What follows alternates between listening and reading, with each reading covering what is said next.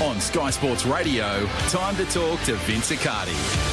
Certainly is time to talk to Vince Accardi, and we've got some great racing across the country tomorrow. The good horses are well and truly back. Good morning, Vince. Good morning, Dave. You're absolutely right. Sensational racing in Melbourne and Sydney. We're going to try and find a winner, and one way we can find a winner is obviously using Daily Sectionals. Tell us about the website, exactly what it is. Dave, right now we've got some great promotions going on because it's carnival time, or autumn carnival time.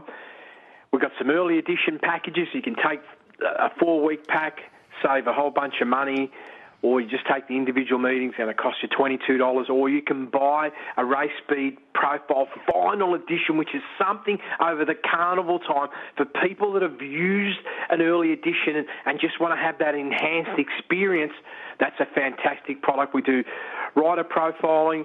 We have all the data for pretty much, what early speed they've done at their last 3 starts. We obviously have the track bias.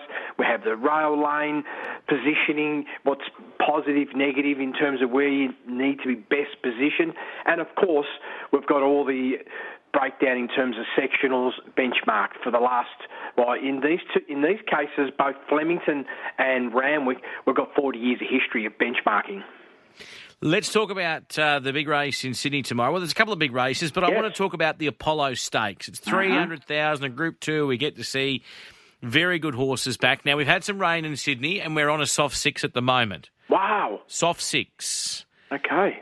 Now, I asked the gentleman this morning on the Big Sports breakfast and also, more importantly, on the punters panel about Fangirl being a soft 6, the tempo of the race, how it all lines up. What's your machine, what's your information saying about Fangirl and the Apollo Stakes? It's race 7, number 8. Well, I want to ask you a question, Dave, because you're usually pretty good when it comes to this. Do you feel, I did look at YR, there's virtually no rain coming. Is there a sense that this track's going to be much better or very much the same as what it's come up today? Well, it's going to be interesting. It's hard to answer that because today it's not a real drying day in Sydney. Right. It's quite cloudy, and they're expecting, the odd shower here or there. But YR, which you mentioned, which is also what Michael Wood from the ATC, the track manager, mentioned, that they're not expecting big rain today, if any, at Randwick. Yep. Tomorrow, though, quite humid and hot, 29 degrees. Now, we've seen in the last couple of Saturdays, because it's been so humid and hot, this track or some of these tracks across the country really dry out quite quickly. Yeah, so this is one of the challenges as a form student, how you handle this. And it can be a dynamic situation that occurs race morning, but in this situation that we're in right now, given that there's been some fantastic weather, generally speaking, in Sydney, the ground's never the same as like the winter ground. So rain comes, it takes a lot more for it to dry. In this scenario, you just look at what's been happening in Sydney when there has been rain and they've started with a slow track. That track's almost like G4 right from the gate and then only gets better. And they've been running some slick times. So I'm in a very difficult place to have my mind come to the comprehension that we're going to be on an S6.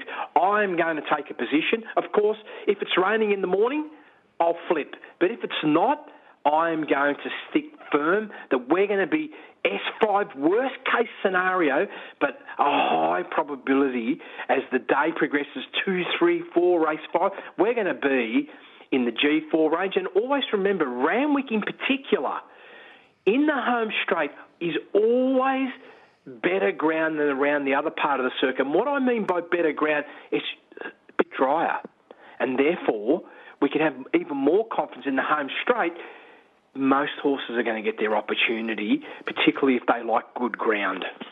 They certainly are. So I guess, do you want to be diving in at 220 Fangirl, or what have you thought about think it over? It's a really interesting race, and then you've got Militarised too, I know you're a big fan of. Yeah, well, here we go. Let's start with Fangirl first. Thank you for giving me some insights on the price. What we've got to look at is, here we are, we've got a runner, it's 98 days since it's last started. You look at this horse's profile, and I only see one scenario. it continually gets better, Dave. And that's fantastic, right? Particularly if you're a form student and you're looking for consistency in horses, generally speaking. Everything sort of points that from a first-up perspective, if I just have a quick look and say, okay, how have you progressed at each of your campaigns first up? We can go all the way back to Gosford. In 2021, it was a 2.4 lengths below benchmark performance where it ran third over 1,200 metres. And then we quickly progressed to February 2022 at Randwick, and it was virtually benchmark. And then we moved to August of 22, and there it is. This is the beginning of this roadmap for this horse. 1.3 lengths above benchmark, 1,400. Goes 11th of the 2nd, 23. This is first up again. 1.8 lengths above benchmark. Last campaign, 1.3 lengths above benchmark. And then what I do is I stress test it with the race matrix, which gives the class classification. It takes a blended view of all the horses that raced on that particular day against it and goes back 6 runs.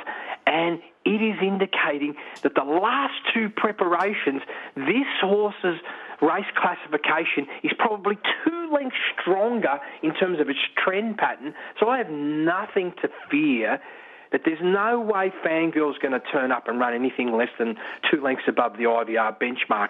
So that's my starting point. So I look at that and say, okay, what do we need to do, or what does a runner need to do to beat that? All right, the wet track, it's very interesting. I can't say that Fangirl is a great lover of the wet track, but I personally feel slightly misleading if I make that communication in the sense of I just find it difficult to comprehend that this track isn't going to be S5 or better. Unless you were saying to me, Vince, it's raining right now and it's going to rain all day. I just don't see it happening. And I just feel the track clubs sometimes are very cautious and they don't want to give misleading information, and maybe all parts of the track isn't the same, and therefore they're saying, let's give it the worst possible scenario. So I really want to have that in the mindset of all form students. Now, think it over. This is the other horse that I have a lot of interest in terms of how it positions itself here first up. This is another runner that is sensational at 1,400 metres. I only look at what it's been doing. Even after the 497 days off that it had, and it turned up first up, it almost broke benchmark that first time round. But what I love is when horses usually come back from some challenges that they have a tendency to run typically 1 to 2 lengths below their previous best. And not many horses can, match what they did. So a horse like Think It Over was trending to this line of around 5 lengths above benchmark or better. Now, I don't have that expectation at the moment, but what it did last campaign, it clearly demonstrated that it's a horse that can run at this moment in time where it's at, around 2.5 to 3 lengths above benchmark, therefore makes it a serious contender against a horse like Fangirl. And then, of course, there are a couple of other runners that shouldn't be completely, dismissed. You talk about Militarise. This is a horse that I do have a fantastic opinion on. I feel this is a horse that we are yet to see its true potential. But I want to ask you this question, Dave, because you speak to a lot of trainers and things like that. What would be the main target for Militarise this campaign? Oh, that's a very good question. That is a very good question. We haven't heard from the Waller camp. Okay. Exactly. As to what? Oh, you would think that races like the Queen Elizabeth would have to be on the radar if they're going to throw in deep ends with Cox plates. Surely they would be going on that sort of trajectory. Or Randwick Guineas, Rosehill Guineas, that path. Right. So I'm with you. I have a feeling that it isn't, certainly tomorrow's not its number one target. It doesn't mean that it's not there to win. What brings the horse into play is the race shape. What are the team been saying about what they feel the pace is going to most likely be? Moderate. They're worried about the middle stages of the race. That's what they're worried about with Fangirl. All the indicators are giving this signal, this is the data points, that it's going to be either a 400-metre or 600-metre sprint home. So what we're looking for dynamic straight speed, very important at Randwick, because you've got about 320, 350 metres of clean straight. So that straight line speed is super important. And the second part is, okay, how big is your acceleration over 400 metres and 200 metres? And, of course, lastly, is off what ratio? So give you an example. A horse like Militarised, why it can't be dismissed tomorrow is when it was first up at Rose Hill over 1,200 metres, a shorter distance, it was travelling around almost 6 lengths below benchmark. The lead speed was around 1 length below benchmark. So this is giving you some visualisation that let's say tomorrow they're travelling somewhere around that benchmark -2 or 2 lengths below. Where does that position Militarise in running? What speed will it be travelling at? And I sit here and say estimated somewhere between 6 and 8 lengths below benchmark. What type of acceleration do you have? And what type of exertion can you show of sustained speed? Firstly, from the 800 to the 400, and then how big's the sprint? Now, that day, the move was beautiful. Energy efficiency-wise, it went from 5.7 lengths below benchmark to 0.7 below. So under a second move for 400 metres, which means you're not overextending the horse, you're not depleting of all its energy, and you're not getting that massive lactic build-up. And then the thumping last 400 of 8.1 lengths above. Now, there's not many horses in this race that have that type of sprint. So for that reason alone, it's there. Now, if the races run a lot faster, I'd say it's probably a little bit of a negative for Militarise. So if they run 4, 5, 6 lengths faster than what's predicted, I'm not predicting a fast pace either. I'm predicting a race shape that could be maybe +1 at best, but most likely to be 1 to 3 lengths below benchmark. And I always say to all the form students, including myself, my predictability on that's always roughly 50%. It's a flip of the coin. Could go one way or the other. Until those gates open up, you can never be absolutely certain. You can be reasonably certain about how they're going to position themselves in running, but that pace can be dictated by various things, particularly when it's later in the day. I have to say, think about it. Think it over, sorry. Another runner who has a phenomenal 400-metre sprint, but off a much softer pace. It has the capacity of matching a horse like Militarise over the last 400 metres, but they've got to go a lot slower, Dave. So you have to take that into consideration. Then Fangirl, we all know Fangirl. Fangirl, I would say, on the technicals, has the biggest 400-metre sprint in this field. And if the ground is like better than S5, look out. Look at that Randwick run in October, Dave, on the 14th, over 1,600 metres. It was travelling 3.7 lengths below benchmark. Magnificent move between the 8 and the 400, going 2.5 above. And then it produces this phenomenal 9.3 lengths above benchmark, last 400. And just to top it off, the last 200 was 5.6 above. That's dangerous. When a horse has that type of weapon, what I consider to be a good pace. Now, mind you, the lead speed that day in that race was 0.7 above benchmark. Yes, it was 200 metres more, but that will not nullify its acceleration here at 1,400, and this horse goes fantastic at 1,400. Gee, it's going to be a great race awesome tomorrow. Race. It's a great race, and we're going to be blessed with this over the next couple of weeks. Just quickly, on Melbourne tomorrow. Yes. Obviously, great racing down there. What did you make of the trial of Imperatriz? I mean, we're all sort of, 180, I guess you're going to find out to see if she's back to her best, this preparation, and Private Eye going down representing Sydney is at $5. Well, here's the thing. It's a treatment of the race.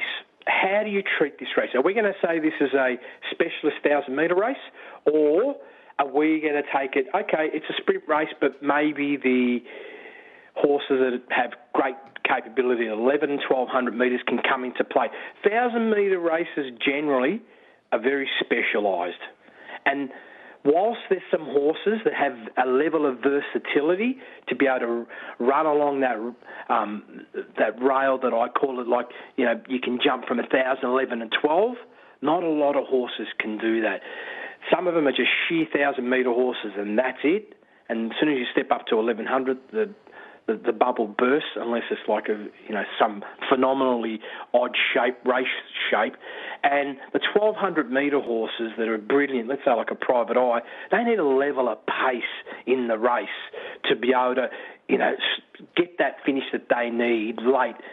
So I look at this field and say, okay, where's the speed? Where are we going to be? If we're going to be in the middle of the ground, it's going to be the slowest pace. That makes it almost impossible for a horse like Private Eye over 1,000 metres.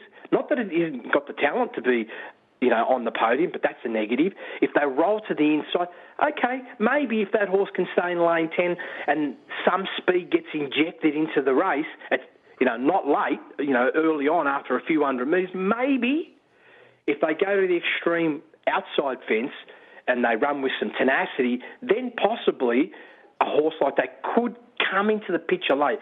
But the reality is this. I'm looking at it as a specialist 1,000-metre races, and there's two horses that absolutely have the footprint, and that is obviously Imperatrice and Bella Nipotina. And to a lesser extent, I Am Unstoppable, because it's a little bit unknown about that, but it does show some markings that it could be, this is from a data signalling point of view, that it could be very dynamic at 1,000 metres right now. Now, to answer the question about the trials, very interesting about the trial, Bella Nipotina's trial was a winning trial. Without a shadow of doubt, there was a fair bit of tenacity put into that trial at Cranbourne very late, that almost made it race pace of a actual race. That's the intensity, how it just dramatically increased. What I noticed with Imperatrice is not to get too confused. They didn't want to participate in that, and hence the reason why they didn't continue to become part of that attack, because the assault came inside the 400 and it was high extension. And Bella Nipotina, they must have had a strategy that they wanted this horse to be right, obviously, wanting to try and attempt to win this race. The reality is this, even if Imperatrice comes to the races 3 lengths below its best, it's too good. So it has to stay in the gate to lose. And what I mean by that, missed the start by 6 lengths. Yeah. Then maybe we're going to see defeat. Other than that, I just can't see it happening. This is the best sprinting horse in the country, and it's going to demonstrate that tomorrow. And the trial, it was very clear. The horse was cruising all the way through, and when they put that acceleration, they decided not to be part of it. Now, they could have easily been part of it, but they chose not to. It was very clear, and then Intel gave the same response. So obviously, they've got plans, and they probably wanted to keep some freshness on side for this race. So smoke and mirrors, Vince. Well, I wouldn't call it smoke and mirrors. They just know their horse. And see, this is what happens. Let's say you do go with a lot of vigour. You can dull the sprint. That freshness, just you lose a length or two in the freshness. That could be the difference between dictating the race how you want, or maybe being vulnerable somewhere near the finish. And what about the barrier? It's irrelevant. Yep. Because the barrier is going to come back down to this. Where are they going to run on the track? Inside, middle or outside? Where are we going? Don't think it matters. The one reason why I say smoke and mirrors is just the comments after. A bit lacklustre, but now it might all make sense. Well, it's very clear. I do a lot of trial work, and basically there was a lot of horse the trial that morning, and I was in awe of Bella Nipotina. I said, Bella Nipotina is going to be in for a stunning campaign. And you could see off the trial, they won't be mucking around in this race tomorrow. And maybe they sit back and feel this is going to be one of our best chances to beat it, right? We need to be absolutely at the top of our game. We can't afford to come and meet Imperatrice 2 or 3 lengths underdone. We just can't, because this will be the only chance you're even going to remotely get near it. Yeah, exactly right. Fascinating stuff, Vince. dailysectionals.com.au punters is where you need to head. Vince, what's the pack you suggest for our punters? Well, I'm sort of indicating for a day like tomorrow, you can get Melbourne City. Have a look at getting the final edition. We've got a lot of communication. We put a lot of key commentary on a whole bunch of runners in each of the races and give you some real insight about how we're using the intel. And the communication wraparound in the Race B Profile Final Edition is strictly discussed based on sectional times profiling. So we won't talk about, the weights and the measures and the class rises or downgrades, because there's a lot of, great people that do that already. So we just want to bring knowledge purely from a sectional time point of view. So if you're a good form student and you like weights and measures, you'll be able to overlay it with this and bring another level of clarity to what you're doing with your own work. Great stuff, Vince Accardi. We'll chat to you next Friday. Thank you. Bye-bye.